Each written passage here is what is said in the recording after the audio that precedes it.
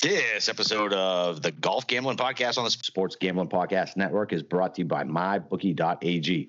Winning season continues at MyBookie, and they're now offering a free $20 bet with promo code SGP20. That's MyBookie.ag, promo code SGP20 to get a free dollar bet with your first deposit. And we're also brought to you by Thrive Fantasy. Thrive Fantasy is the new daily sports app built specifically for player props. Download the app now and use promo code SGP for an instant deposit match up to $50. That's thrivefantasy.com, promo code /SGP. Sign up and prop up today. And we're also brought to you by Ace Per Head. Ace is a leader in pay-per-head providers, and they make it super easy to start your own sportsbook. Plus, Ace is offering up to 6 weeks free over at aceperhead.com/SGP. That's aceperhead.com/SGP. And we're also brought to you by Sean Green. Sean's latest comedy album, This Loss Hurts Us All, is now available everywhere: iTunes, Apple Music, Spotify, and wherever you get economy. Listen, debut #1, boys. Go find it.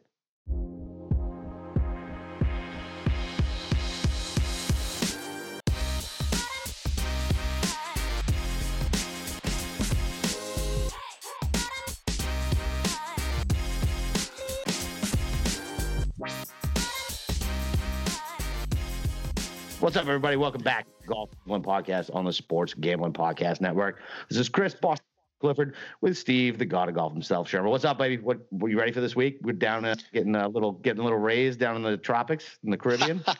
Yeah, I mean, I think so. I mean, we're definitely taking a big step down in the quality of the players this week. That's an understatement. Yeah, I mean, we were spoiled last week. I mean, really, we've been spoiled the last 3 weeks. We've had, 3 pretty good fields in a row, and then we are just back into the dumpsters diving, this week. It's right in your comfort zone too. You love the dumpster. Listen, dive. It's so bad this week that I don't love the 6K range. That's how gross it is. Usually I'm all excited. I got like 5 guys who I love down there. This week, not so much. But yeah, man, it's kind of gross, really, if you think about it. It's a really gross week. And your boy Stenson's back playing. I swear, he's just going. What was the last place we saw him? Was it with Punta Cana? He's just getting free trips to the Caribbean. That's all he wants now at this point in his life. The last time we saw him was he missed the cut at the Sanderson, which is not great. It's not great, Bob. Not great at all. Well, listen, Zozo was fucking great, man. I loved it. I turned off the football completely and just watched everything. I was so ready for the JT Rahm duel, and then Cantlay came up and fucked me out of money, fucked Munaf out of money, and I'm sure a lot of listeners out of money as well. I was very upset. Yeah, I think everybody in the Slack channel was upset. I think there was some people who had a little bit of shares on JT, some people who had Rahm, and honestly, I don't think anyone had anything on Cantlay. I mean, I tried warning you guys. If you're listening to this, you haven't joined the Slack channel yet. I mean, I just give all my stats and data, just mid-tournament, just to kind of give a gauge of how the leaderboard's shaking up, any live bets, and help you with your showdowns. And one of the guys I actually pointed out on Saturday, and I said it was really tempting, was Patrick Cantlay, because he had shown really good ball striking numbers and hadn't putt very well on Saturday. The number was 11-1, I think, and I mean that seemed pretty low, but I was just like, man, that seems primed to just regress. And sure enough, he gained, I think, 3 strokes putting that day. Didn't hit the ball very well, but I mean that was enough because because they fucked it up. JT, they gave it away. They gave it away. I mean, what's before we get to Rahm and JT's choke job? I mean, it's because you and we were not very high on Cantlay for the past couple of weeks, and honestly, I went back and looked at the numbers because I like to look at the previous week, just how we did, just what went well, what didn't. And I looked at Cantlay's numbers, and honestly, we probably should have seen it coming. He has had a very steady progression of improvement in his ball striking. But he had been so bad prior to his favorite course, right? You know what I mean? That was his favorite course to go in that he played at, not this past week, but whatever, it was 2 weeks ago. And he had not been good till then. And the only reason people were playing him was horses for courses type shit. And I don't know. Maybe we should have seen it. I don't know. Well, all right. So there's the ball striking number. So he gained it started the BMW. He got off to a pretty nice start. He gained a shot overall tee to green. Not great, but at least it was positive. Then he gained 3 at the U.S. Open, gained 3.9 at the Shriners, gained 4.4 at the CJ Cup. And then I was listening to the broadcast, and apparently I think he made a putter switch, which this is, again, like we need like an Adam Schefter during the week to kind of break this news. Like, hey, listen, he's going to change putters. Maybe he got, he tweaked it. And apparently that was enough to push him over the edge. Yeah. And he then ended up gaining 8 shots tee to green for the week. So, I mean, the crescendo was building. It just seemed like he had to tweak the putter a little bit. And then that was what put him over the top. I mean, props to him. Like, I've been critical of him not winning more. And yeah, he was a darling. He was a darling for a long time, man. He was like the stat god. Like, this guy should be winning. Like, he's so good in every aspect of his game, and he just can't close. I was actually because, like you said, I wish we had an Adam Schefter for the putter. So I've been listening to like PGA radio for like the last week, like trying to pick up anything, listening to the press conferences, things like that.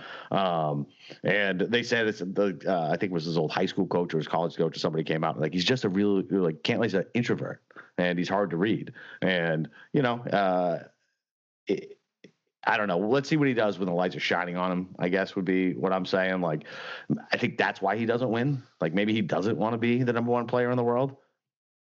Maybe. I mean, it's always dangerous to be, play psychiatrist with these guys because these guys are they're on a different level. Yeah, obviously. But I don't know, man. I hated it, obviously. I was very biased because I had Rahm all over the place. And I really could have used Rahm. Yeah, I mean, that was one of the – I mean, he had that tournament pretty much locked up just because I think he had a 2-shot lead, a 1-shot lead. All he had to do was fucking par 5, and it really he really fucked. Was it 13 or was it 15? It was 13 where he fucked up. The par 5. Like, what the fuck? Like, how does that happen? That's me on the golf course. I stripe a good drive. I'm like, oh my god, I hit a good drive. Oh, way left, trap, chunk it out. 3-putt. What? Like, come on, man. Like, well, I mean, so he put in the middle of the fairway. I mean, listen, it was 266 yards out. Like, he's a long hitter, but that's not an easy 3-wood. But I mean, he's got so much room right, and the pin is tucked way to the left that if he hits a little fade with his 3-wood. Yeah, he's the fade, and then off the box was a bad decision. Like, I don't know, whatever. Like, that was the couple holes later where that happened. But I mean, no, it's if you're in the middle of the fairway on a par 5 that I think was the second easiest hole in the golf course, you can't put in that bunker. You got to at least if you're going for the pin, A, you better make sure you do it, and B, you better have a good backup plan and bail, into a proper place. So you just get up and down for birdie. And if he did that, he wins the tournament. He wins it by 2. Instead, he puts it in the bunker, hits a pretty crappy bunker, out, and then 2 putts for bogey, and that's it. That's it. So I mean that was bad. But then honestly, I was a little sad that Rahm blew it, but I was not very sad that JT blew it. I mean, that was. You got super salty on him super fast because you're right though. He was waggling over the ball. Like, how long are you going to take your shot, man? Just do it. Like, well, that was the second day in a row. I think on that exact hole that he kept doubting the caddy.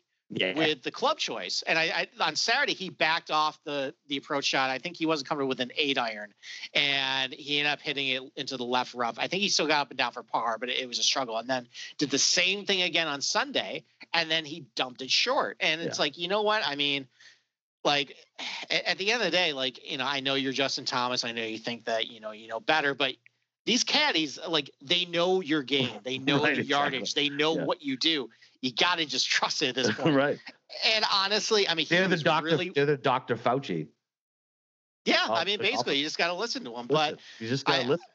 Yeah. I mean, overall, I mean, like, he was so whiny all weekend. Like, I mean, JT can be a pretty whiny guy. That was turned up to the max. And, like, I mean, I was wondering if my audio was dropping out, and no, it was because he was just F-bombing and swearing after every shot. Listen, I'm not gonna fault anybody for F-bombing. I'm not either, but it was very whiny. Like, there's a difference between, like, good swearing and whiny swearing, and that was whiny swearing. And overall, I mean, like, he faked it with the ball striking since Thursday. Like, Thursday he had a really good ball striking round. He gained over 4 shots off the tee with his pro shot, but then after that, he lost strokes with his ball striking in round 2. He gained about half a shot with his ball striking in round 3. Gained 0.8 with round 4. I mean, like, for most other players, that would be pretty good, but Justin Thomas, we're not used to that. And finally, he was getting carried by his putter the whole tournament. And then finally on Sunday, he just wasn't making any putts. So yeah, until fucking 18, when I didn't even make 18 for that goddamn birdie that swung like, I don't know, $900, $1,100 fucking out of my DK pocket. Like that one stupid birdie. Ugh. I know. I mean, well, once he was out of it too, he finally stuck an approach shot. Yeah, exactly. Exactly. And then he's saying, please God, go in as it's going in for his eagle. Oh, fuck you, bro. Yeah, I mean, like, listen, we've made comments about JT about how mentally tough he is, and it kind of showed a little bit on Sunday that when the going got tough, he kind of crumbled. And then once he was out of it, then he was able to finally loosen up, stick that approach shot, and then drain the putt. So, I mean, I with, JT is usually a very popular pick for the Masters. One of the knocks on him, it's kind of narrative street, but he puts a lot of pressure on himself because he really wants to win the Masters. I mean, it might be true. I mean, maybe he just doesn't have the mentality right now in order to win there, which is weird because it's Justin Thomas. He's won 15 times on tour. He's won a major, but it's just it's odd to look at a guy like him and just be like, no, I don't think he's going to close this out. Yeah, it is weird. You're right. It is weird. I don't know. Yeah, I don't know, man. Like, whatever. We were both off of him hard, and then when he put that performance in, I was already pissed off that like I was riding him, and then he finally decides to show the fuck up. So I don't know. I'll probably give it a little more thought before I completely fade him again. I literally had 0.0 JT this week. Well, I mean, so I went back and thought about it too, and my comment was, yeah, listen, I don't think he's going to win, but I think he's going to finish like 8th, 9th, 10th, and honestly. Right. In hindsight, that's a perfect guy to use in like cash in draft. Perfectly. Or like if you know he has that high floor, you probably should use him. Like my hate was more from a betting perspective, and I have to do a better job separating the DraftKings perspective and the betting perspectives. And so, my head is much more DFS than it is betting. Right. And so Steve's definitely more of the bet guy, and I'm definitely more of the DFS guy. That's just the way it is. But so Tiger's done. Yeah, he proved me wrong. That was a terrible call by me. Dude, I was on board too. Like whatever. Like it seemed. I mean, it was quote unquote air quote his tournament, right? Like that was a course he's comfortable at. Like sets up perfect, no cut event, not a lot of pressure. Like nice little warm up for the Masters. Nope. Just him and Phil fucking sad as shit with NBC Gold's coverage on Sunday. That's their premier group. Like just killing Tiger and Phil. Like, why are you making me watch those two sad guys walk around the course, man? Like, pick somebody else, please. Like, you're making me sad. I don't want to watch this. I know, and Adam Long even topped a 3-wood and still managed to beat them by like 5 strokes each. So, I mean, it was the same thing we have seen from Tiger ever since really Torrey Pines back in February. Just this lethargic, no energy, just soulless golfer, just kind of going through the motions, doesn't have any fire, just can't get anything going, and it's really discouraging that we're now on month 8 of this, and he doesn't play a whole lot. And like, I mean, you could chalk it up, of course, rust, but he just doesn't look like he's tired all the time. That's the bigger issue. Just like, and you're right, this was a golf course that should suit his game. Doesn't have to hit a lot of driver off the tee. Can use irons and 3-woods. Very comfortable with it. It's a ball striker's golf course. You got to be good with your irons, and just he wasn't good all week. He lost strokes ball striking round 1, 3, and 4. Really, the only good round he had was round 2. It was a really discouraging performance ahead of the Masters, and people are just going to say, "Oh, well, it's Augusta. It'll turn up." And maybe it could happen, but it's also in November this year, man. It's going to be fucking colder, right? Like I'm not as old as Tiger. I'm only 37. I feel old as fuck when my back hurts. Like God knows what his back feels like. You know what I mean? In the cold, like swinging it out, like. Dude, it's not going to be warm in Augusta this year. Like it's going to be interesting. Like I think I'm going to end up full fading Tiger. I mean, we're 2 weeks out, but still, like I think we're based on weather and Jesus Christ, just his current form, man. Like, but then again, it's Tiger at Augusta, so that's all shit we got to digest and figure out before that. But we have the Bermuda before that. So, let's focus on that. Before we move on to the Bermuda, I want to play a game. Oh, buy or sell Boston Capper. So I got some names here. A mix of guys who just you didn't like last week, guys you really liked. I just want to feel your temperature right now. So first guy is I think a guy we both like on the stats sheet, but we weren't really sure about the golf course fit, and he's just been on a huge tear lately. Yeah. Bubba Watson. No. Do you buy or sell what he's doing right now? Because he's gaining 2.16 shots tee to green over his last 4 tournaments. I know. And yeah, I mean, you almost have to buy it, especially him going into Augusta. I mean, fuck it. Like I think we even talked about it the other podcast. Like his record there versus the rest of all the golf courses he's ever played is ridiculous. And he's playing well if he can somehow figure out how to fucking putt. Like, I mean, it's painful to watch. You can watch him line up for a 3.5 footer. You're like, yeah, he's gonna miss this one, and he misses it. It's fucking insane. Like he's so bad. He is literally like us putting. Like I swear he has no feel at all. Like he just does what I do. I think that's an undulation. I'm gonna tap it a little bit. We'll see what happens. I feel like that's his approach on the fucking greens. It's absurd. But yeah, dude, I buy Bubba, man. I mean, he's looked unbelievable off the tee with the approach, everything. Like. He looks so good. Yeah, let's take a look. Yeah, I mean, speaking of the putt, there was one putt I think he hit on Sunday. It was like a 4-footer.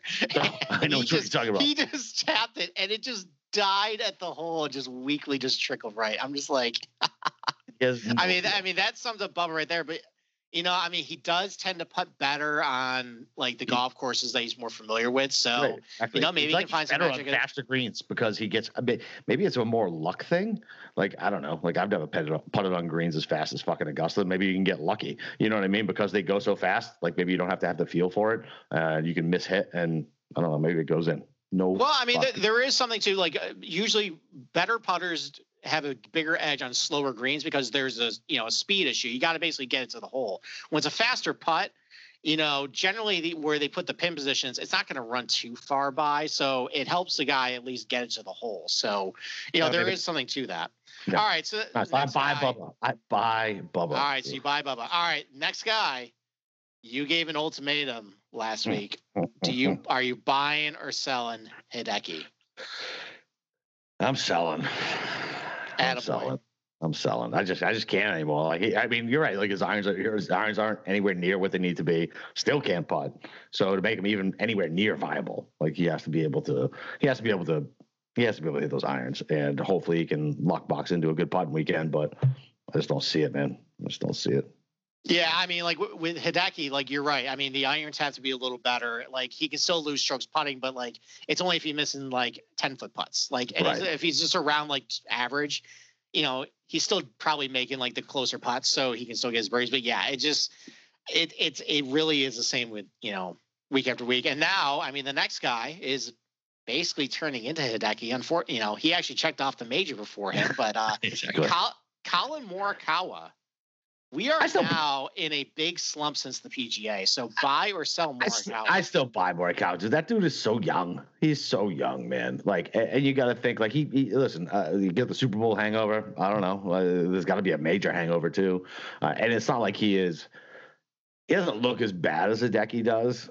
Putting's always been his weak spot, right? Like his irons haven't been great either. But I mean, you can't go from being considered one of the best iron players on tour 3 fucking weeks ago or a month ago and all of a sudden sell. Like he doesn't have the track record of heartbreak that Hideki has.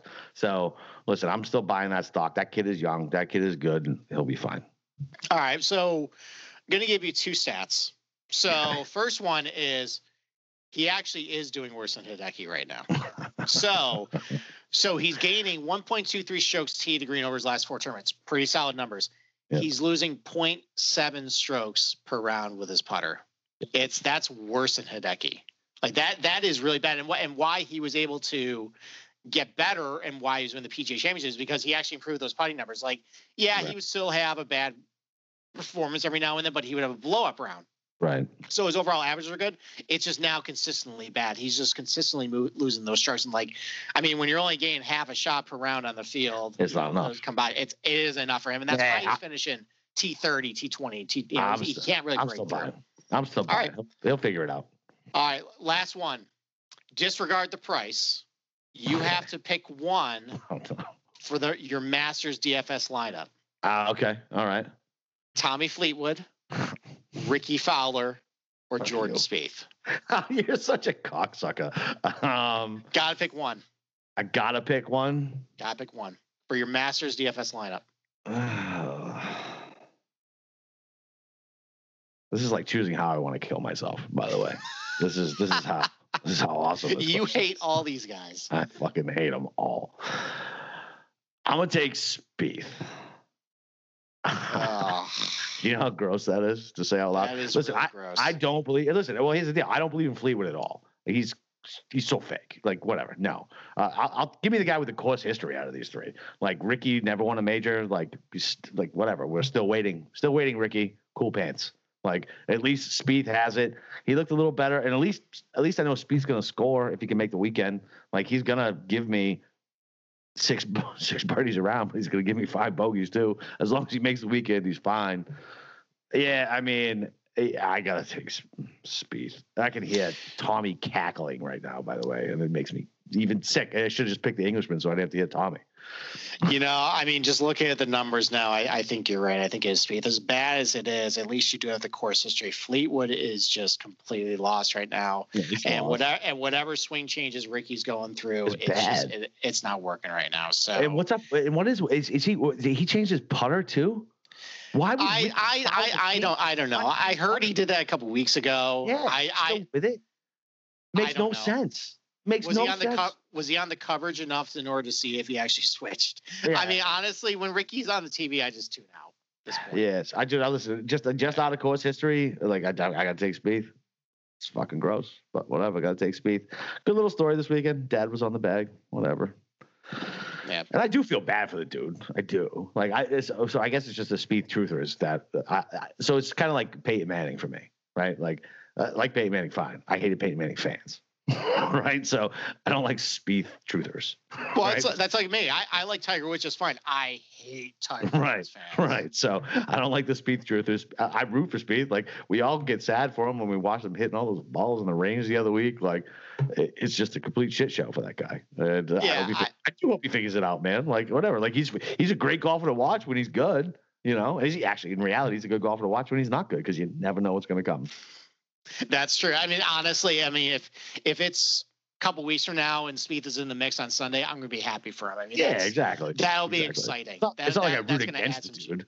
It's just that. No. Like, it's like everybody's like, you got to roster him. Like, no, you don't, though. You know that, right? You can click a different button. You don't have to bet him. He's not good right now. Just because he's under 7,000 doesn't mean you have to use him. Correct. All right. So we're down in Bermuda, man. We've seen this course one time. Well, technically, it's not true. We've seen it a couple more times. Have we? Yeah. So this used to host the now defunct PGA Grand Slam of Golf. Remember that little exhibition? No. So this was something that was on like TNT at the end of the year in like October. This is before they had the wraparound season. You are the only one who remembers this, Steve. I am the god of golf. Of course I remember this. So they used to bring out all of the 4 major winners for the year, and then they would play. Now, I mean, this had been going on since 1980. There was actually one year that Curtis Strange got sick, and they were playing a golf course in Illinois, so they ended up bringing Mike Ditka to play randomly. I'm supposed to remind you of that. So instead of bringing like another like golfer, like I mean, like that was the first real match where they brought in like a celebrity who had no business being there actually playing. Is that what's out of the pro-ams? I guess. I mean, I don't know why they chose Mike Ditka. I mean, there was a Chicago connection, but like, yeah, I mean, they just had him play against the other guys. He recorded no score, but anyway, so they end up moving it to Port Royal. From 2009, 2014, there's nothing to gain for it. It's a 4-person exhibition. Honestly, I don't remember really anything from it either. I just know it was on and that they had it there. But you're right. For a full field PGA Tour event, this is the second time we'll be seeing it. And it's super short. I mean, it's insanely short, right? It's like 6,700 yards or something like that. Like it's crazy short. Yeah. So on some holes though, because it's actually a pretty interesting piece of property. There's a lot of good elevation changes. Basically, the clubhouse sits right on top of a hill, and the golf course kind of feeds downhill around in the surrounds. Right. So there's a lot of uphill shots, downhill shots. Wind is going to be a factor this week. There's a prevailing. We're going to have to talk about that. The wind is going to have to be a factor. Yeah, we'll talk about that. But so it's prevailing south wind. So, and there's how Robert Trent Jones designed it. There's a lot of holes where there's a crosswind. And crosswinds generally are the hardest winds for a golfer to do because, I mean, if they have a straight tailwind, they have a straight wind in their face, they can do a pretty good job. As long as they keep it straight, they know what club, they can hang the wind on. But like if there's a big crosswind, that's when they really don't have a control over the ball. So depending on how fast it blows, that can make it kind of tough. But it's, apt because we're in Bermuda. It is Bermuda grass fairways, Bermuda grass rough. The greens run about. Yes, imagine it would be weird if it was like bent grass or something. That'd be awesome. I would actually prefer that. That would be so much fun to talk about. Like, so Bermuda grass, guys, where do we make this up at? Because it's not real. Exactly.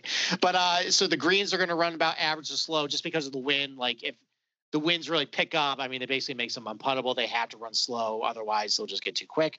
Like you said, it's about 6,800 yards, but there's a lot of downhill shots. Uphill shots kind of affect the yardage. It's a very pretty golf course. The Crown Jewel is hole number 16, plays right along the ocean.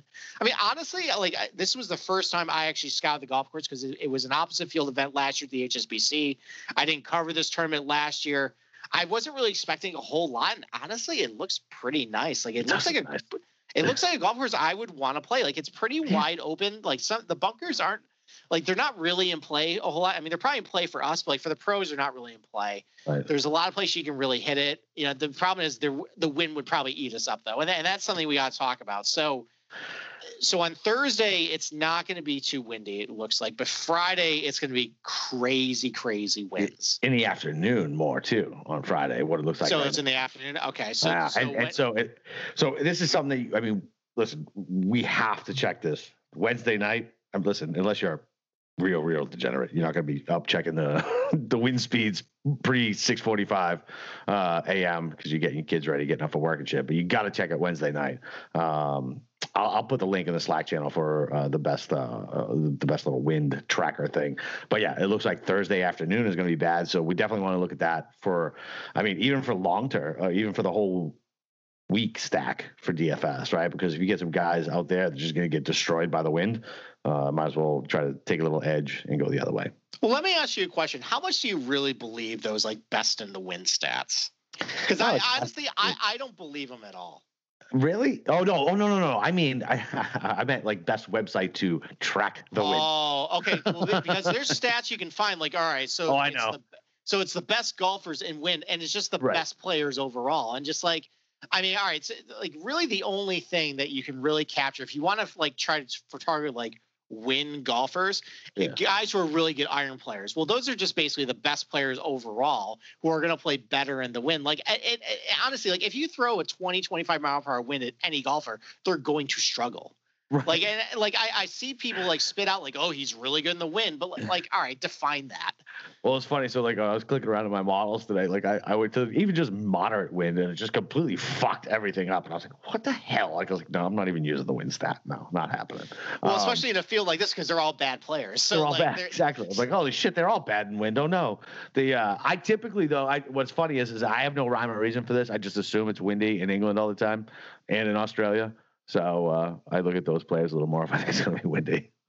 I guess I might talk about one later. I mean, I guess you can go that angle. I mean, so I think just like approaching this, there's some things to keep in mind. First of all, these are mostly average to below average players in this field. So most average to below average players on the PGA Tour who are just trying to, keep their card and get by. Like distance is such a massive advantage on the PGA Tour in order to score. So what these guys have to do is they have to find a different way to do it. They're more accurate. They're a little better with their irons. They scramble. They putt better. But generally, they're not going to rank very highly in the strokes gained ball striking statistics because they're just at a massive disadvantage. So, if you try and target, or if you want to try and find like good ball strikers this week, you're going to find very few. I mean, most of them are right at the top here. Everything else is crap. So, like, that's why if you're such a slave to stats, you kind of got to move away from that. How are you doing with that, by the way? Are you doing okay? I'm actually okay because I'm taking the philosophy of this week. I want to just look for somebody who just does maybe one or two things well. Doesn't have to be great, but anything they can find to kind of give themselves a little bit of an edge over everybody else. Because, just the types of players at this tournament are they're not very good. And there's, so, if you look at the leaderboard last year, it mostly was, shorter, accurate hitters, good putters, don't really pop on the stats, but they do a couple things pretty well. So I don't really generally have a type this week to target, and it's kind of because on one hand, this could be a putting tournament just because, what we saw last year. On the other hand, if the winds kick up, then, iron play is going to be pretty important. But one of the things I kind of dug into last year, look at the leaderboard was, there is no strokes gain data, but like how the top 20 guys kind of did. So you look at the top 20, and I looked at how, what the percentage of fairways hit was. And, the guys in the top 20 hit about 60% of their fairways off the tee, which is about 2 or average. But what I noticed was, most of these guys are pretty accurate off the tee, and they actually underperformed a little bit, as far as what their averages were. So that tells me right there, Port Royal is kind of a difficult golf course, off the tee to hit the fairway. That makes sense. There's some crosswinds, the fairways aren't all that wide there. So, generally speaking, guys are going to be hitting a little more out of the rough, maybe they do. But most of their green and regulation stats were well exceeded their averages. They hit about 72% of greens and regulation for the week. So that tells me right there that there really isn't that much of a penalty of not hitting the fairway. Maybe that means the rough isn't that deep. Probably means the greens are pretty receptive. So, overall, I'm not really going to be too concerned with performance off the tee this week, whether you're a longer hitter, a shorter hitter, accurate, inaccurate. I don't really care this much off the tee how you do, and then after that, just are you good at a couple of things? Like, how's your iron play? How's your scrambling? How's your putting? And then if you just find a couple of guys just have a massive advantage over the field, because even if overall they're only gaining 0.1, 0.2 shots per round, generally speaking, overall, there's so many bad players that's actually going to be a benefit this week, because all those stats gauge it's just how you do against everybody else. And if you're just better than everybody else in relation to the field, even if you're only gaining if you don't show well in the stat sheet, it's going to be, better overall in your ranking for the tournament. I gotcha. There are so many bad players in this field. There's so many, man. I mean, and listen, at least we're back to a cut event, right? That's kind of exciting with all these bad players. You have no idea what's going to happen. All right. So before we jump into the DK tiers, we got to let you know that we're also brought to you by MyBookie. At MyBookie, winning season means the NFL is in full swing, and it's your chance to win big. There's no sweeter feeling than watching your team storm back in the fourth to win the game and put cash in your pocket. Whether you're a first-time player, a veteran in the game, taking underdogs, or siding with the faves, the fact there is no better time to get in on the action. Join now using promo code SGP20, and you can grab a free $20 wager with your first deposit to bet on anything in the sportsbook. That's right. MyBookie.com MyBookie.ag is giving you the best chance to make your first ever bet a winning bet, and it's on the house. NFL action, NBA Finals, MLB. The winning season is here, baby, and it begins today exclusively at MyBookie.ag. All right, so these tiers. A little sticker shock at first in all of them, right? Kind of. I mean, the guys over 10K aren't that bad. I mean, the fact that they're priced at 10K is insane, right? Yeah, but I mean, there's some good there's some good players here. Yeah, no, there is, but I'm talking about the sticker shock, right? So, all right, we know. So we got Todd, defending champ, 11,100. We got Willie Z, 10.9. We got Varner, 10.7. Doc at 10.4, and Grio at 10.1. Give me your. I mean, there's not too many up here, so give me who you like and who you don't like. Who you're gonna play. All right. Well, I mean, we've come on this podcast before, and we've kind of poo-pooed, Will Zalatoris, just because, from my perspective, there just isn't a whole lot of rounds in order to gauge him. You just don't really believe in the guy and just want to fan him because everybody's, is hyping him up to the moon, basically. So, Yeah. I mean, Contrarian, shocking. Right. But all he's done while we've kind of poo-pooed him is he's finished top 10 3 of the first 4 tournaments. And I don't think we've poo-pooed him. I think we don't like his price. Right? He's priced against, weaker fields. Yeah. He played the Sanderson, which I think he actually missed the cut there, so that actually didn't work out. But he finished top 10 the Shriners, which actually was a really good field. I forget what the price point was there. He was about this point for the Corrales. He finished top 10 there. And then the U.S. Open, I think he was dirt cheap. That's when he really popped there. But, right. I mean, listen, the guy's ball striking is awesome. He's gained 1.9 strokes off the team with his approach shots. I always thought that he was one of the young guys. A lot of these younger guys who come in the PGA Tour, they're really good ball strikers, bad putters. We saw Matthew Wolff kind of struggle with a putter when he first came on. Hovland notoriously struggles with the putter. Morikawa, we just talked about, struggles with the putter. Zalatoris actually isn't that bad. He's about 2 average in his first 4 starts. So, I mean, listen, he does one thing better than everybody else in the field is that he hits the hell out of the ball. So, I'm kind of done fading him, and I think I'm going to ride him this week. 2 really popular guys I think a lot of people like, who I like this week as well. Harold Varner III.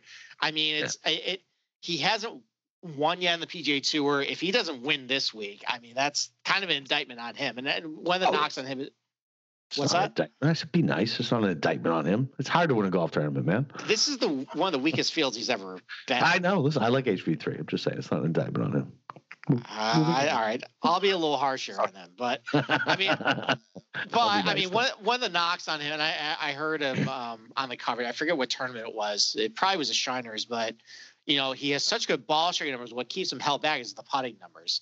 So I looked at the putting numbers. They're actually not as bad as what you think. Over his last 4 tournaments, he's gained about 0.3 strokes per round with the putter, which is pretty good for his standards. So maybe this is the week he busts out. And then Doc Redman, I mean, just what's not to like about this guy? I mean, the ball striking numbers are really good. He's a little streaky with the putter, but he can show winning upside putting with it. Those are 3 I like. I got a feeling you're probably going to like at least 2 of those 3. Oh yeah, so I love HV3. You're right. I expect him to pull through this week, but I'm not going to kill him if he doesn't. I just feel like you said. So it's actually closer to 0.4, right, on putting, and that's the biggest thing for him. And he's not going to get stared down by anybody big on a Sunday if he happens to have the lead. I don't think he'll shrink in the moment, which I feel like kind of what happens to him when he's doing well. I mean, he's once again always a great first round leader bet, right? It comes out storming and then kind of fades over the weekend, but I don't think he'll fade over the weekend. I don't blink at his price point here. I just can't get behind Brendan Todd at 11-1. I just can't. It's too expensive for his recent form, right? It just is. I know he's a defending champ. I like fading defending champs anyway, so I don't need much more than that. And yeah, I like Willie Z more than Doc Redman. I think Doc Redman's going to be a little chalkier. And yeah, I don't trust his putter. I just don't. I know these are insanely slow greens, but I still just don't trust it. That's it. I mean, I just don't. He and Griot with his putting, fuck that. There's 0 chance I'm taking him. 0. Yeah, I agree. Actually, we had a conversation, to pull back the curtain a little bit. We had a conversation that you had quote unquote major disagreements, and I thought, because I know you've been on Griot before when we were on this podcast, and I thought that was going to be him. But I'm glad you're on board with it because, listen, his ball striking numbers are really good, but you really don't know what you get with a putter. No. So if you want a good ball striker in this tier, you have 3 other guys here who are much better putters than generally. I mean, putting is a variable stat, but they've shown they can actually put up good stats, or at least be average. Griot can putt his way out of a tournament immediately. Dude, he can lose 9 strokes to the field. He's bad. Bad. Yeah, and one other thing that's scary too, he's coming off a tournament where he gained 3 strokes overall with his putter, which is, I think, the best I have on record for him in a while. So Can he really do that 2 weeks in a row? I don't think so either. So I'm off Griot. I mean, with Brendan Todd, listen, the one thing to keep in mind is from a stats perspective with the ball striking, it's always going to look terrible. But I mean, you got to keep in mind that he is playing usually stronger tournaments than most other guys. So in relation to his performance against everybody else, he's not going to do as well. this is a better golf course for him because it does mask a little bit of his ball striking deficiencies because it's shorter. The greens seem to be a little more receptive. So, I mean, there's a reason why he ended up winning last year. But I think you're right. I mean, like 11-1 for him. And like, even though like the stats are against better competition, at the end of the day, you score what you score. He just isn't really scoring. So, right. I mean, T47 at Zozo, 52 at CJ, like whatever about the U.S. Open. Actually, he got 23rd at the U.S. Open, which is insane. And he got so he looked good actually rolling into the last two, the CJ Cup and the Zozo, 8, 20, 23, right? But at 11-1, I'm going to need you to do a little better than 20. And obviously this is a weaker field, but he went to 2 weaker fields and did worse. Yeah, I mean, honestly, like you look at like golf course fit, I think Sherwood probably should have been a Brendan Todd golf course. I mean, and it wasn't. So, yeah. I mean, I'm probably going to be off Brendan Todd and Griot, and I'll probably be having Varner, Redmond, and Zalatoris Horace this week. Yeah, I'll probably be heaviest on HV3. I don't know. I'm going to have to make a decision between the other two on who I'm going to stick with. I don't like spreading out that much with this type of talent above 10K. I'm fine with if there's like 4 guys who I think can win the tournament and go 25% on each and differentiate somewhere else. But I feel like I got to pick HV3, and I right now I'm leaning Willie Z and just kind of eliminating everybody else. All right, so the 9K range. Oh boy, Charlie Hoffman, McCarthy, Stenson, Tringali, Ventura, and Molinari. Oh boy. Did you say Molinari or Molinari. I threw it at Molinari. Molinari. Chowderhead accent. Yeah. There, what do you want? What do you want from me? That's all I said. I was like, wait, is Francesco in this? No, and if he was, I'd bet him. That's true. All right. I mean, overall, I don't know about you. I don't really like this tier at all. Like, I think it's just because I know what's coming next, and I don't really see a whole lot of difference between this range and the $8,000 range. Like, and honestly, there's not really a whole lot of inspiring golf being played by really anybody. I mean, I guess if you had to put a gun in my head, I mean, like, listen, Piero Malnati's playing really good right now, but he's also playing way, way, way, way over his head. He's had a couple weeks off since I think he finished second at the Sanderson. I think he finished like 5th or something at the Shriners. Had a couple weeks off. Like, is that going to kill the momentum? And like the dude is not going to gain 5 shots tee to green every single week like he has been doing for the last 2 weeks. So I mean, listen, like I know like he's the hottest player in this tier. That bomb could fall out pretty quick. I mean, Charlie Hoffman, I think you kind of get what you get out of him. Yeah. You know, I mean, he's solid. He'll put up a clunker every now and then. His recent form doesn't really look too great, but he does have some good results mixed in there. Over his last 49 rounds, he's gained about 0.4 shots per round with his ball striking. Putting's been a little up and down, but he's at least positive over his last 50 rounds too. So, I mean, it is a little expensive at this price range. Yeah. I don't love it, but he's someone I could, if you wanted to use him, you can. And then Tringali. I mean, I always like Tringali. He's not really playing great, but as far as like his long-term trends that maybe he could regress to, he does fare a little better than most everybody in this range. So, he's been pretty good with his scoring clubs, his irons and putters generally, this year. So I can do that, but just overall, this is not really doing it for me. Well, here's where we disagree, my friend, because I love Christopher Ventura.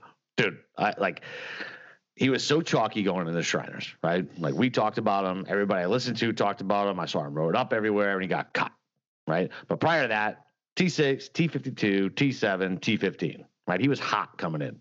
And I know he gets carried from, off the tee and his putter, right? But he's not terrible in around the green, right? 55th in the field.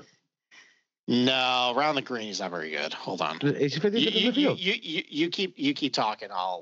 So he's 55th in the field. His approach numbers have been bad, right? So his approach numbers have not been good in the last 24 rounds. But he raced 62nd in the field out of that. But if he can, on a short course like this, get off the tee okay and get there, I don't know, man. Like, I feel like he was so chalky the other week, and I feel like people are going to be off of him. Whatever. I like him in this range, and I like Denny McCarthy too. And another putter guy. I know. You hate taking that, but same thing. Another Shriners cut, another guy who was, or I'm sorry, he got fit like T57 or something like that. But prior to that, people were on him. Tied 6, 41, cut 49. Like the dude puts his eyeballs out, and I don't know. I feel like if this is going to turn into a putting competition and it's a short course, like give me guys who can putt. All right. I mean, listen, I don't hate that hypothesis. All right. So going back to Ventura for a second. So his short term, he's scrambling really well. He's getting about 0.2 shots per round in the field, which actually, relative to everybody else, is pretty good. His long term strengths, he's losing about 0.35. Is that good? So I got losing 0.39. Okay. I mean, listen, like it might just be a little bit different, as far as the number of rounds are tracking. Trust Steve's stats, not mine. So listen, I mean, like my general hypothesis is, yes, his tee degree numbers look really good, but most of that is coming off the tee. I think performance off the tee just kind of gets neutralized at the golf course, kind of like this week, just because of the factors we discussed earlier. Isn't a really good iron player. So yeah, it kind of comes down to like how you're going to do your putter. And honestly, I feel like I can get guys who, if I think off the tee isn't really going to matter a whole lot this week, and it's going to be more of like, with your irons and scrambling and putting, there's some guys I can generally find the same type of player down the card who can probably give just as much. And one thing I noticed looking at both McCarthy and Ventura is I think the last, and correct me if I'm wrong, so they did really well at golf courses that demanded a little better off the tee. So the Sanderson, that's a pretty driver-heady golf course. The Safeway, that's pretty demanding off the tee. Generally, longer hitters do well there too. But then at the Corrales, I think Ventura didn't do very well. I think McCarthy missed the cut. McCarthy missed the cut at the Safeway, actually. Okay, so maybe I had that backwards then. No, you're fine because he didn't do well. He didn't do well at Corrales either. He did time. Okay, and at the Shriners, didn't Ventura miss the cut too? Yeah. And that week was where you could spray it pretty much anywhere, and that was a birdie fest, and he didn't really show up. He did, but he was super popular coming in. I don't know, whatever. Maybe this is just my contrarian. Like, maybe I think people are going to be off of him. I liked him a couple weeks ago going into that T6, T7, T15. So 3 top 20s, 2 top 10s out of his last 5. I mean, I'll take that in this field. Like, I just think he's a good golfer too. Like, whatever, he's good. Listen, I like Ventura as well as a golfer. I just didn't really like him this week. But I mean, if you have me pick between the two, I'd rather go with Ventura. I mean, he has had a little better results. I trust him a little more too. Okay. McCarthy, I think I just kind of know what he is at this point. So, yeah, I mean, listen, I don't hate your Ventura call at all. All right. Well, now we're going to the $8,000 to $9,000 range. This is the range you said you love, right? So I have a feeling we're going to be on the same players probably. So again, right? Like same narrative, young gun coming out with all those guys, look good. Last couple events after, not looking good when he first came out. Seems like a weaker field. Norlander, Darling. Normally everybody be all over him, and I kind of like Luke List. I know you hate him, but I said it softly because I really don't like that. And based off my builds, like I'm not hitting a whole lot of these guys in this range. My 2 favorite guys are Sue and Ossa and Norlander. And I'll let you tell me who you like. Yeah, I mean, listen, like love is a very loose term for this range. For this tournament. Exactly. It's more the fact that I look at this 2 a.m. at 2 a.m. at last call. Which girl is still here? I love you. Let's go. Something like that. It's more the fact that like I look at the $9,000 range and I look at the $8,000 range, and honestly, I don't really see much of a difference there. So I think I just would rather go $8,000 range, maybe, and get a little, I guess, a deeper lineup. But I mean, overall, I like these. There's a lot to like. I can make a lot of cases for a lot of players in this. So like you said, Henrik Norlander. So ball strike has cooled off a little bit, but over the last 50 rounds, he's one of the best. He gained about 0.6 strokes per round with his ball striking over his last 50 rounds. He's demonstrated winning upside with his putter, so that's good too. Like, I know he can do that. I like him there. Justin Suh, I mean, he was in the woods for a while, but he did really well at the Corrales. Came back at the Shriners and had a very legit top 10. Like, he didn't fake it around. He gained 6 shots with his irons. He gained 3 with the putter. Like, it's a really small sample size on him because all the tournaments he was playing is like the Latino America tour that just doesn't have any. I'd rather be on him early than on him late. Yeah, listen, I mean, he's a very high quality player and a very good amateur career, so I like him there. I like Pat Perez again. He's a guy who's just playing pretty well. He's gained 0.9 strokes per round over the field's last 16 rounds. Good iron player. He can show his good last putters. 2 cuts. He got cut in the last 2 times he played. Hold on. Yeah, dude. No, fuck Pat Perez. I like his flow. I like his cabbage, but we're gonna take a hard pass on Perez this week. All right, you take a hard pass on him. I mean, like, all right. He's out $8,000. I can see some upside there. But I mean, like, listen, there's a lot of guys that make a case for Aaron Wise. I can make a case for him. You know, he's hitting the ball a little better. I know he's missed cuts too. He's been missing cuts too. All right, so fine. Your boy Adam Schenk. Let's go. All he does is make cuts, baby. He's made 10 in a row. He has. 10 in a row. I think his ceiling's a little lower than what you think, but the guy just makes super cuts. low. Listen, he is legit a cut maker, and that's why I like playing him when he's like 6,700. Where is that now? I don't know. But listen, I mean, whatever. I mean, once again, it's going to be tough to get 66 through, especially with this fucking dumpster of golfers that we have to choose through. Like, I guarantee you, in like whatever they call it, the 100K resurgence on DK, like the basically the cheaper millionaire makers, they don't do ones for crappy tournaments like this. I bet you it'll be like 3% a 6 through. So I mean, give yourself a shot maybe, and get yourself somebody like Schenk, because the dude makes cuts. He ain't winning you anything, but he's going to get that guy through and maybe get you a couple extra points that you need if you can hit the rest of your lineup. Yeah, or even like a Matt McNeely. Like, listen, you like a Denny McCarthy who's really bad ball striker who can putt. That's Matt McNeely. I like McNeely too, bro. Yeah. He's like $1,200 less than Denny McCarthy. So that's kind of what I mentioned earlier. Is like, you know, like you have your Venturas and McCarthy's. Like, you know, if there's a little bit of ball striking concerns, really good putters, you can find a lot of those guys down the card. So I mean, McNeely's another guy you make a case for. And as far as Luke List, I mean, listen. And most of it's off the tee. Really, everything else is pretty bad. He is horrific with the putter. Like, if this turns into a putting contest, you don't want that. I know he did well last year, but I know he did well last. That's maybe one tournament though. I know, maybe it's because the greens are so slow he can finally putt.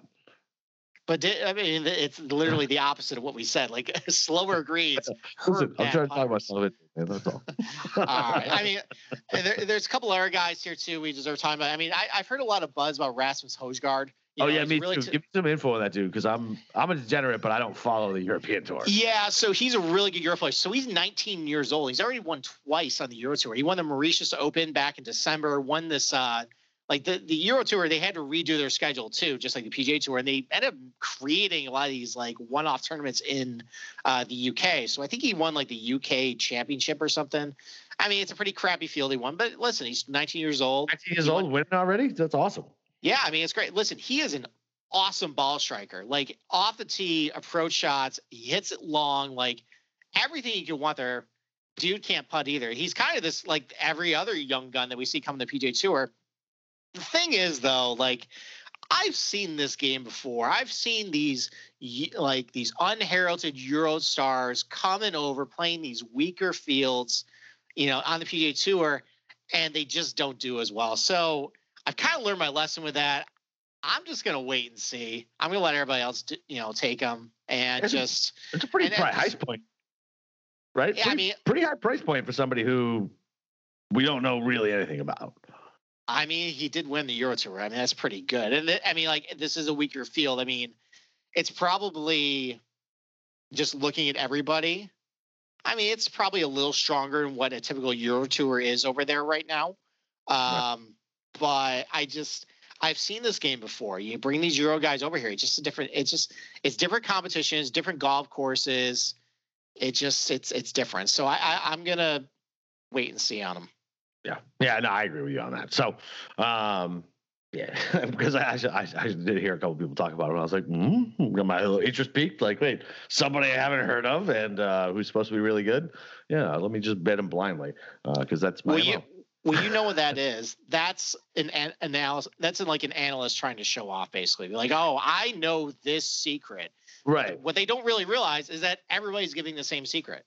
Yeah, exactly. Yeah. And I'm like, I don't know who this fucking dude is. I'm not gonna pretend like I know who this guy is. I'm not watching. Who the fuck is actually watching this shit? No one is watching this. No one who recommends this fucking guy has ever watched him swing a goddamn golf club. They're looking at ShotLink data, and that's it. That's it. I actually watch. No, you. I actually watched a video of him last night. No, you. Well, a video is different than actually watching a flow of a round, right? Like a highlight reel tape.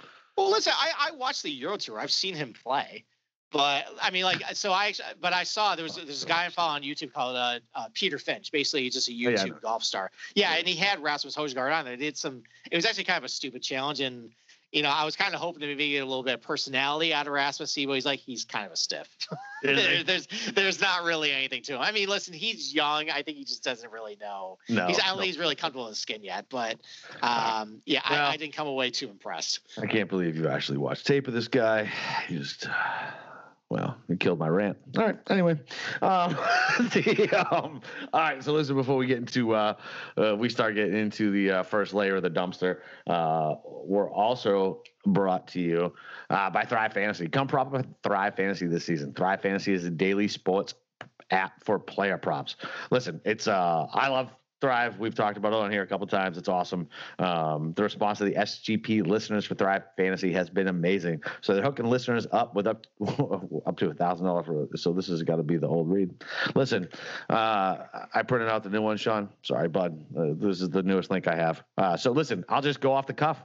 Thrive is fucking awesome. All right, you get to pick player props every week, whether you're doing NFL, MLB. Golf, and basically all you're doing is you're throwing, $25, $100, $5 into a tournament, over under on props, and they're based on value and they're likely to go hitting, just like when you're laying an actual player prop. It's awesome. It's super addicting. I do the PGA ones, the football ones. It's amazing. It's great. The SGP 20 or 50 or SGP matches you up to $50. The Thursday night game has come and gone, but if you just do SGP for the Thrive, they'll match you up to $50. It really is a really fun product.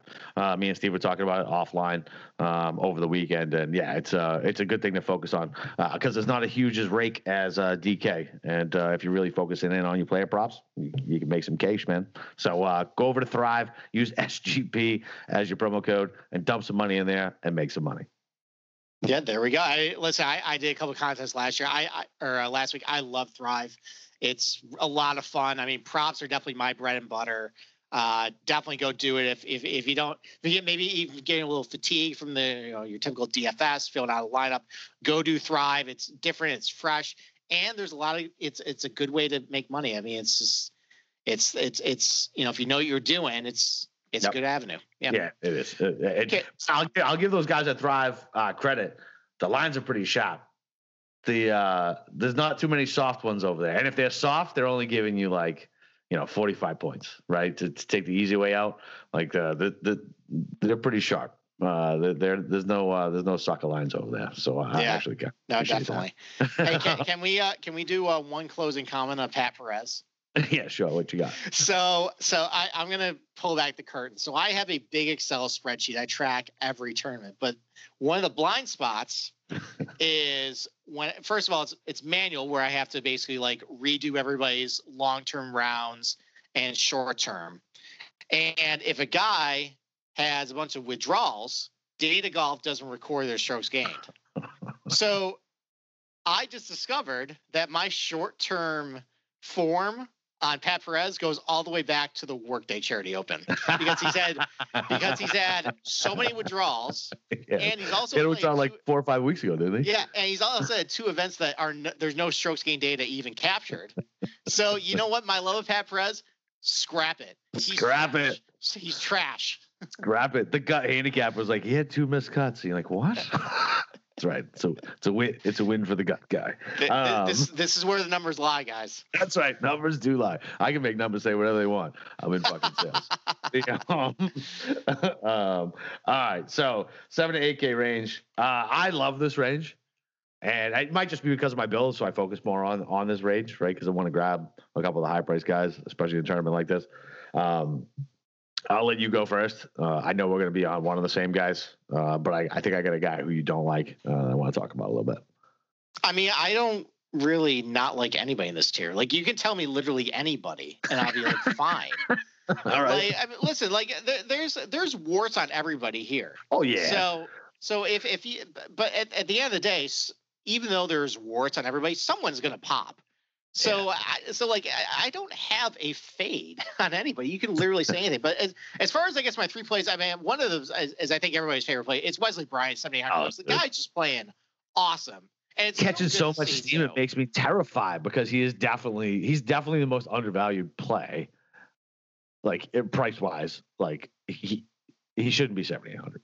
No, he should. I mean, he's gaining about 0.9 shots per round with his irons over the last 14 rounds, 0.35 with his putter. Yeah. I mean, it's the best stats in this tier. It ranks up there with some of the $9,000, $10,000 guys even. So, I mean, he's been great. Like, he's so close to Tringali, like stats wise. It's insane. I mean, so you're getting a $1,400 price. Yeah, like a discount. Yeah, definitely. So, I mean, I like him. I still like Sepp Straka. Like, I remember sitting here, I think, for the Corrales, and he was over $9,000. And I mean, listen, like, he's not really lighting up the results on the leaderboard. His stats look about the same as what they were heading into that event, and he's $1,400 cheaper. So, I mean, listen, like relative in this range, it's still pretty strong compared to everybody else. So, I'm going to be back on him this week. And then Doug Gim, he had a really good amateur career. I think he finished second in that in the US Am a couple of years ago. I think he finished second to Doc Redman, actually. Really? And, it was at Riviera, that tournament. But anyways, I mean, so he had a rough start to his PGA Tour career. Over his last 4 tournaments, though, he's been really good. He's gained 1.3 shots per round tee to green over his last four over his last 4 tournaments. He's been solid to pretty much every area except for scrambling. He's a little hit or miss with the putter, but I mean, he does ball striking really well and really well compared to everybody else. So, I mean, he's $7,100. You're going to find levels of ball striking, in tiers above him that are just as good to him. So I like him this week. I mean, there's a lot of guys I like. I'm not going to steal your thunder, but No, you're fine. Listen, I love Wesley Bryan. Like, I like Gim. I like Straka. Straka won me first round leader money, I think twice. So I always love that dude. I think of the Corrales too. He was first round leader. He was. Oh, by the way, first round leader. Get ready. Do not if there's a massive scoring adjustment in the first round, it's because these volunteers in Bermuda they just don't really know what they're doing. Exactly. So if you don't count your chickens yet. Yeah. So if you see, we'll have this one on TV though. We'll have this one on TV. We'll be able to see most of them, right? Yeah. I mean, not in the morning. Probably. Yeah, it's going to be in the morning. It's going to be on the Gold in the morning. Well, like 3 guys. Yeah, whatever. But it's fine. It's regardless, I mean, make sure they sign the scorecard. And exactly. Don't get too excited. Exactly. Wait for that stack correction. Did you see that? So off topic, real quick. We're already running late. That poor prick who won the showdown last night for $1 million. No. For the Chicago game.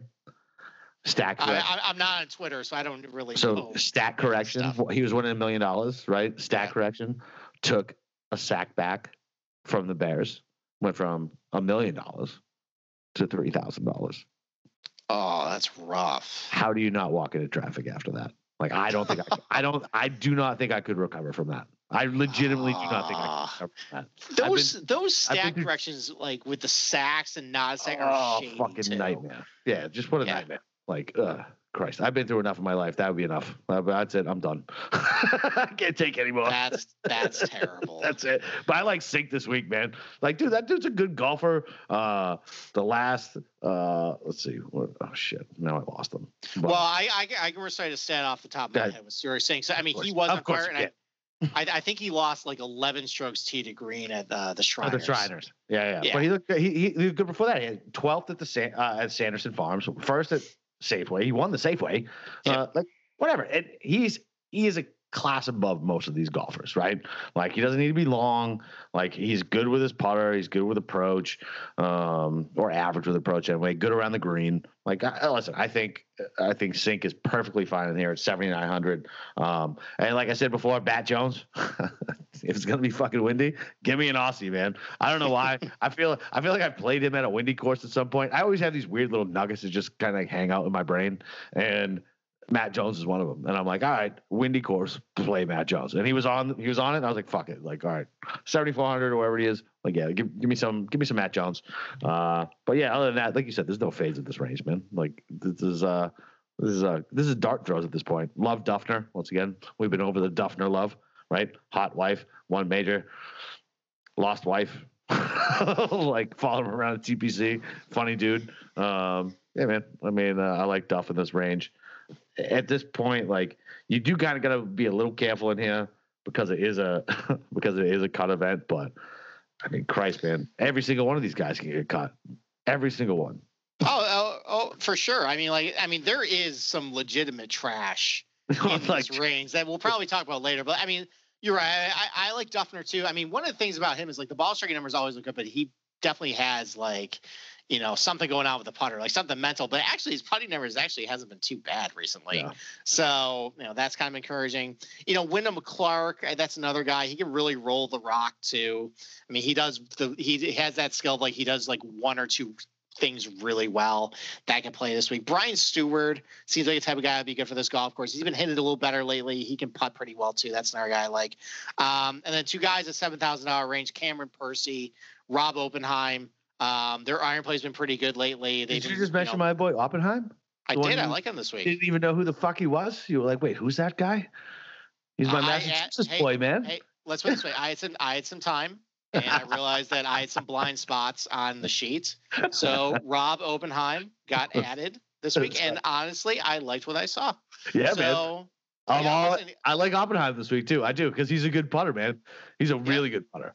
He's had some good performances with his irons and his putters this week, and those are scoring clubs. So, yeah, I like him. Yeah. All right, cool. You like Oppenheim, too. Nice. I like it. Oh, boy. Christ, I hate the fact that you like him that much. That means I'm gonna be so overexposed now. I'm like, oh, I got confirmation bias from Steve that Oppenheim's a good play. 90% exposure. Hey, last thing. What about your boy Vegas? So, all right, listen. I will have him. I just can't recommend him anymore. Like, I can't come out here and be like, you got to play him. You can't play him. He's 100. He's 100-1 this week, man. I know. I know. I'm very well aware. Listen, I'm definitely going to get on some first round later on him. All right. So, but I just can't play him in DraftKings anymore. Like I can't. Like he's definitely more a first round leader guy, long shot guy. DK wise, it's just he just can't. Like he looks like he should be a great golfer, and then nothing comes together. I don't get it. He's like the defensive end specimen that your NFL team drafts, and he can't get around the tackle. I just don't get it. I really don't understand. Like Vegas should be good. Yeah, I mean, I've never really been a fan of his, so I'm not really on this week. I get the idea of Johnny Vegas just because he has won big golf tournaments. I mean, he has probably of everybody in this field. I mean, I think only maybe Stuart Sink has a better resume than him. Yeah, you're probably right. So I'm not. I've just been burned. I'm just a scoring lover at this point. Like I'm gonna sprinkle a little in on DFS. I do like him for first round leader. I always like Johnny Vegas for first round leader. But yeah, man, like I just can't. I can't. Like if I'm making 20 lineups, he's not gonna be in more than 2. Right, like most max for me is 10%, just in case, and that's more of a FOMO thing because I've been on him for so long that if he finally hits and I'm not on him, I will run through a wall. So it's more for my own mental health. I'd rather burn some money than run through a wall. Alrighty. There's a little insight into how my brain works. All right, so the super dumpster dives. Holy shit, this is gross. Like gross. Yeah. Like I feel like I could drive, like, because I live around a bunch of golf courses, and I feel like I could pick up some tour pros who could give these guys a run for their money. Well, I'll say this because I remember when we did this for the Corrales, it's not as gross as that event. Like that event, there was really nothing down there. There's some golfers down here. Like yes, there's a couple of guys. Chris Baker, the birdie maker.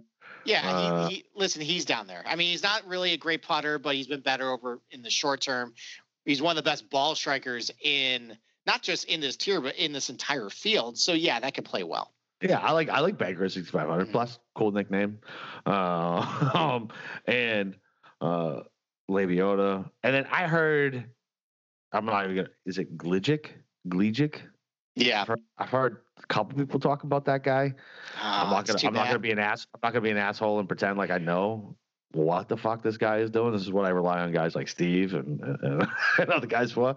Talk to me a little bit about this dude, man. I've heard him talked about. I don't even know if you know who he is. Who is he? No, I do, and that's too bad. I don't like the fact that people have been talking about him because I like him a lot. $6,500. I mean, listen, like over his last, the stats are not eye popping just at first blush, but in comparison to everybody else in this tier and in this field, like it is. So he's gained about 0.3 strokes per round tee to green over his last 16 rounds, half a shot per round with his putting over his last 16 rounds. So gained 0.8 strokes overall. That's one of the higher clips overall in this field, just because it's just a bad field. So I like him. I mean, unfortunately, I don't like the fact that he's probably going to be that popular chalky play in this tier because that never plays well. I don't think anybody's going to be chalky down here. Let me just take a look. I mean, I listened to a podcast today and they were pumping him up too. So the fact that you heard that as well, that's not good news.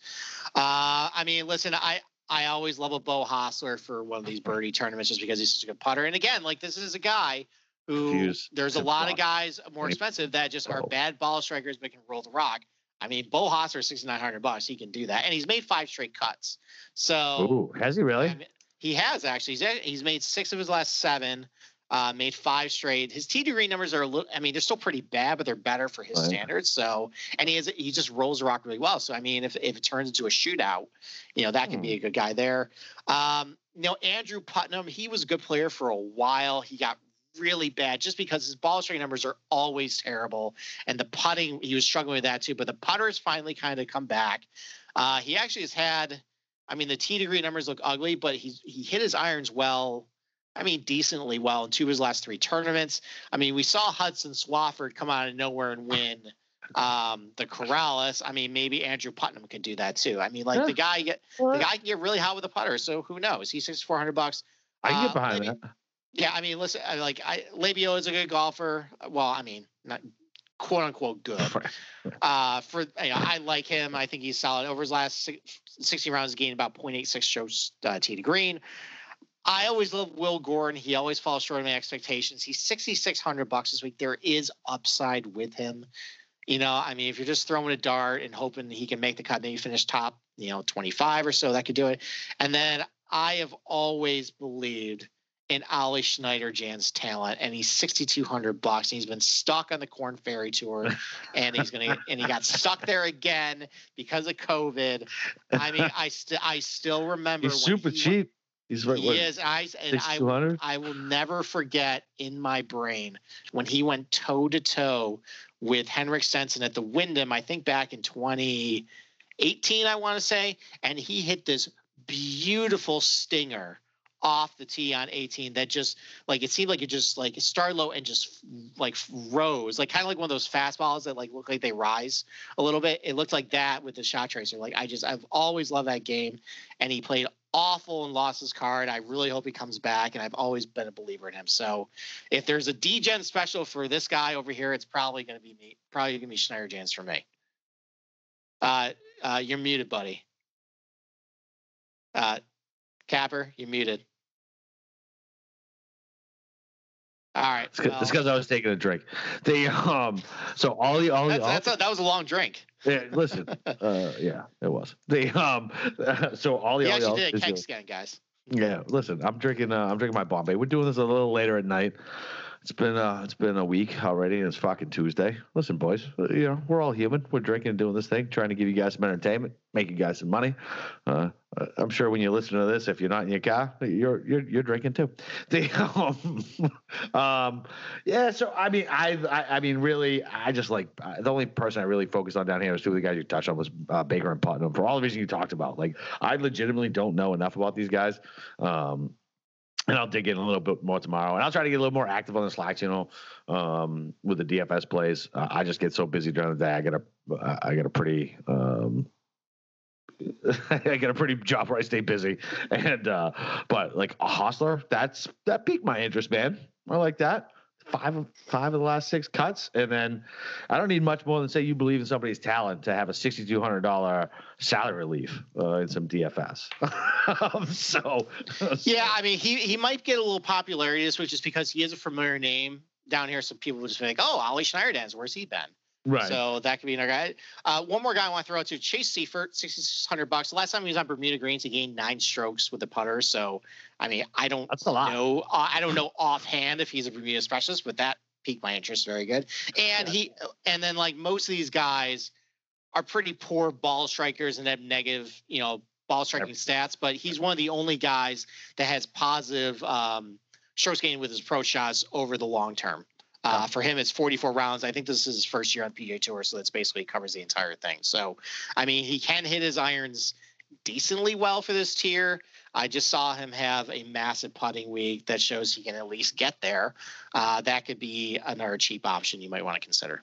Yeah, especially if it is going to turn into this, right? And so that's another thing we actually. So we'll get in the Slack channel and we'll definitely monitor the wind, right? Because I mean, we're gonna have to figure out where the wind's going to hit for the tee times. Because I mean, depending on what draw you get, I mean, some of these guys that we like, if they're going off on Friday afternoon when it's going to be 40-mile-an-hour gusts, and in the morning it's going to be 10 to 15. I mean, you have to factor that into your decision. You really do. Like, I mean, there's only so much you can do with that big a wind, right? And they're talking about gusts that much at some point on Friday.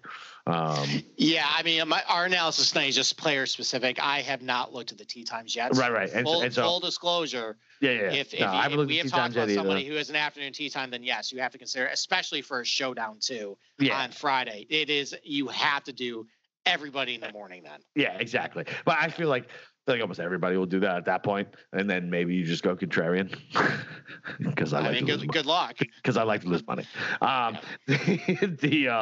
right. So who's your big short this week, man? Who you got? Well, I mean, my big short is actually a bunch of golfers, and I already said that I didn't. A bunch of golfers.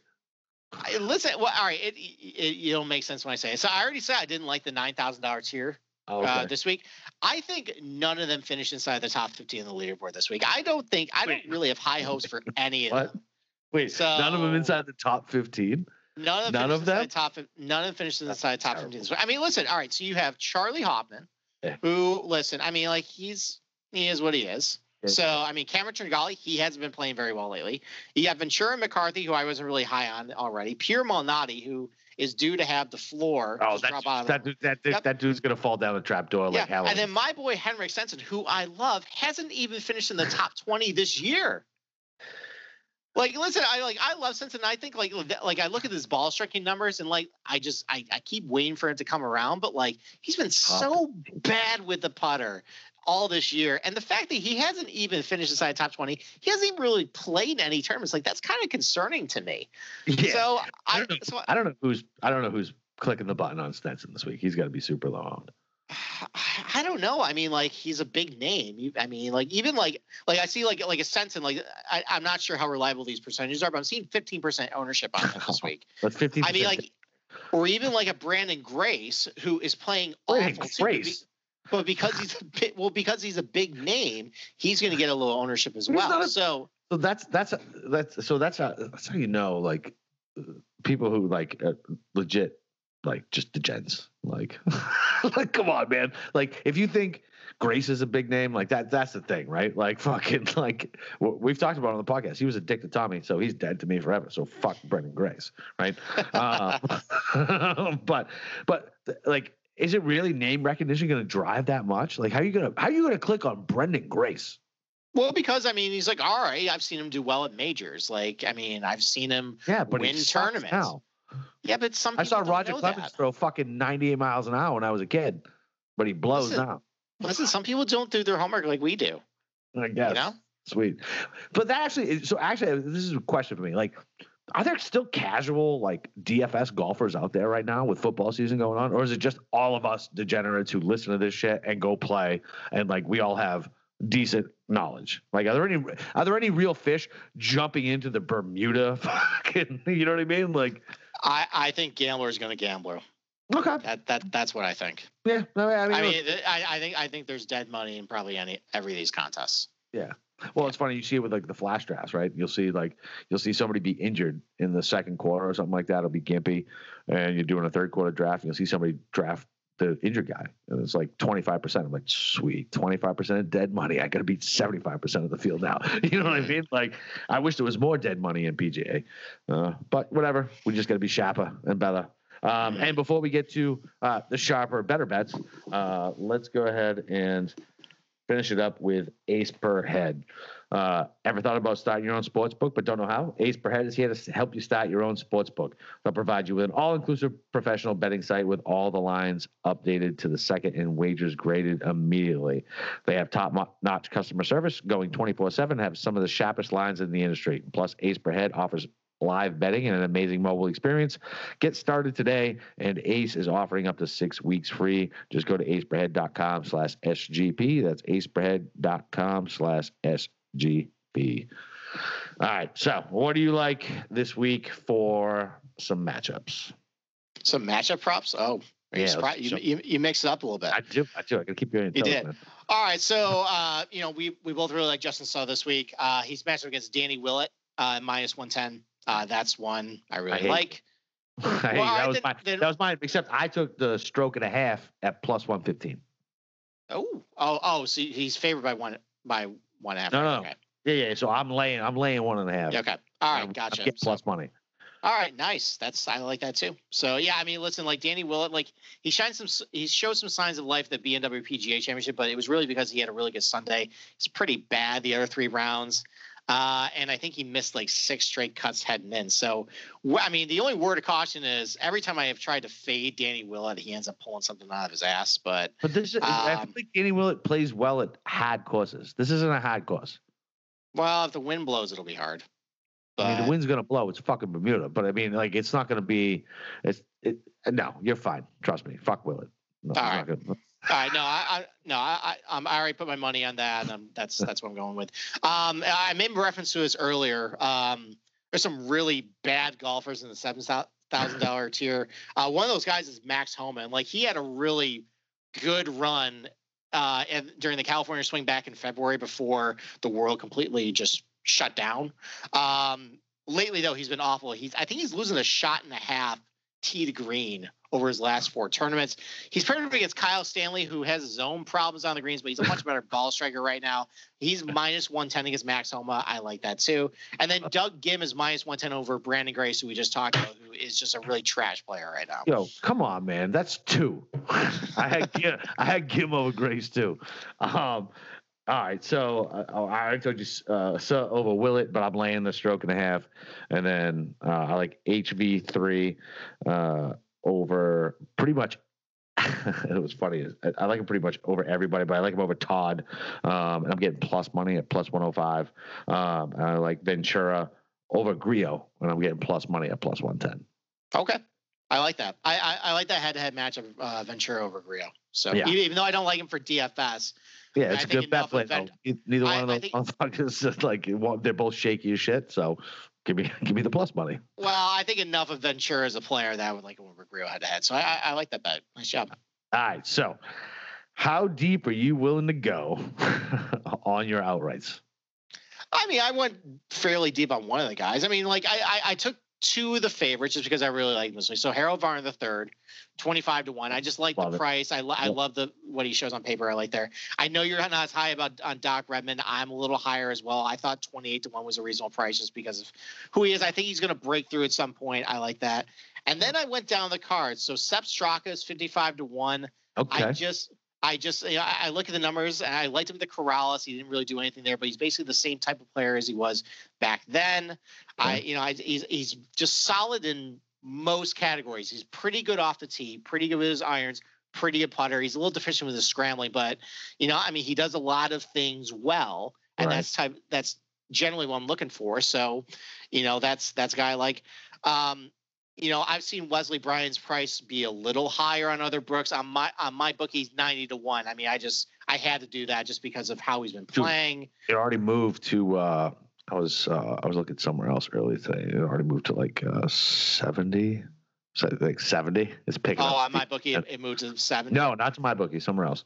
It moved to It's up to 70. So it's picking up steam. So if you can grab it at 90, grab it at 90. Yeah, I've seen it as low as 60-1 on some other books. So yeah, go grab it at 90. And then Andrew Putnam with dart throw 160-1. I've seen him win a Birdie Fest before. I like some of the short-term, form he's shown a little bit. I mean, it's not showing the leaderboard, but I like that I've seen good iron play. I like that his putter's back. Could I see him getting to 20 under, 21 under this week? Yeah, I can definitely see it if he just gets hot with the putters. So, 160-1, I'll do it. All right, I like it. So I'm the same thing. HV3 instead of Redmond, Ventura 33-1, and then when you start, I like 40-1 for Suh. And I didn't go too. I went through 2 dart throws with the real deep ones. It was Wesley at 90-1, which is I don't know how it's still available. And then I did do Vegas 100-1. I knew it. So, all right, first round leaders. We know Munaf needs this shit. He's like mainlining first round leader bets. I just hope he does an OD one day. That's all. I love Ventura. I love Vegas. Ventura's 45-1. I don't mind Sink. I don't love Sink, but I don't mind Sink. But I love Bryant. I love Vegas. What do you think about? What do you think about? We didn't even talk about RCB. This is a guy everybody used to play back in the day. About back in the day, I mean, like pre-COVID. Like, what happened to this dude? I mean, I just think the ball strike has really fallen off on him. But one of the things that he's actually putting really well lately. So for first round leader, I think he's 60-1. That's actually one of the ones I like this week. Yeah, he's 60-1. Bryant's 55-1, and RCB is 60-1. And this is a dude I used to throw in my line because he used to be consistent. It seems like, and I don't remember any specific instance on what made him fall apart. Like, because this dude's got talent to compete, and in a field like this, I mean, we saw and Alex Noren kind of fell apart a little bit. I mean, just sometimes it just happens. He's not that young either. He's been around for a while, so maybe just kind of fade a little bit. But I mean, so the weather conditions on Thursday are going to be relatively benign, at least for Bermuda. I've only seen winds maybe 7 to 10 miles per hour. Like that's, right. It's going to be a putting contest. So I think the first round leader is going to be someone that just gets molten hot with a putter and just drains a lot of birdies. So I have a big list here of guys who are over 50-1, who are halfway decent iron players, but are generally really good putters. So like you mentioned, Wesley Bryant, 55-1. Maverick McNeely, 55-1. Rafa Cabrera Bello is putting really well lately, 60-1. Troy Merritt's putting a little better lately. He's 66-1. Chesson Hadley can get out. What's that? Merritt's putting well? I think he's putting very well. He pops on one of it's insane to hear. All right. I mean, he's putting a little better lately then. All right, he's 66-1. Chesson Hadley, 66-1. Brian Stewart, 66-1. Cameron Percy, Chase Seifert, Bryce Garnett. They're all 80-1. Nick Watney is putting a little better lately. He's 90-1. Bronson Burgoon's 90-1. And then Andrew Putnam is 90-1. So, I think those guys have a decent combination of, relative to the field. Yeah. Okay iron play. Yeah. Above average putting. They get hot a little bit. And I think especially this week with your first round leaders, throw a dart. It's an easy field. It's a bad field. There's not many guys you really have to beat if their putter shows up. So let's join in on Oppenheim then too. Let's do Oppenheim at 66 because that dude can get super hot with his putter. Okay, I like that too. Putter. Let's do that. All right. Well, listen. This week is trash. Who knows what the Houston Open is going to look like? But dude, we're 2 weeks away from the Masters, bro. We are. Hey, hold on. We didn't do a Thrive lineup. Oh shit, we didn't, did we? All right, break it out. Let's go. All right. So the first one I like. There's usually one every week that I just think is a layup. So Brendan Todd over 3.5 birdies. That's 85 points. I mean, it's gonna be really easy conditions on Thursday. I think he can get at least 4 birdies. So that's my first one. All right, hang on. I'm pulling up my actual fucking lineup. Hang on. All right, well, I'll do another one while you're doing that. Keep going until I find the goddamn thing. I can't find the stupid app on my phone. I have to search for it. So Henrik Stenson, I know I talked bad about him earlier, but his first round over under on his first round score is 69.5. That's only 2 under. I think he can get that at least. I mean, it's pretty easy conditions. I know he's a bad putter, but I think he's going to shoot at least under par the first day. That's 110 points. So I like getting more points on the under there. I'm going to take that. Well, what's funny is I went the other way. I said Henrik Stenson over 69.5, 90 points. We haven't seen him in forever. He doesn't look good. It could go either way. Who knows? Okay. So, I mean, I feel like that's a coin flip. That's why it's 91-10. And Danny Willett under 11.5 pars for me is my second one. 100 points. I can see this dude bogeying, birdieing. I just don't feel like he's going to be a very steady golfer. So I need 7 non-pars. I'll take that. See, I went over. I think he's going to be a par machine. You think so? On this golf, yeah, because I think it's going to be an easy golf course. There's not going to be a whole lot of because there's not a whole lot of trouble you can find off the tee. There's not many penalty areas there, so I think it's just going to really come down to like I don't think there's going to be a whole lot of bogeys on day one just because it's going to be easy. So yeah, I don't. So I think he's going to have a lot of pars. So I took over. All right. Well, listen, this is the initial lineup anyway.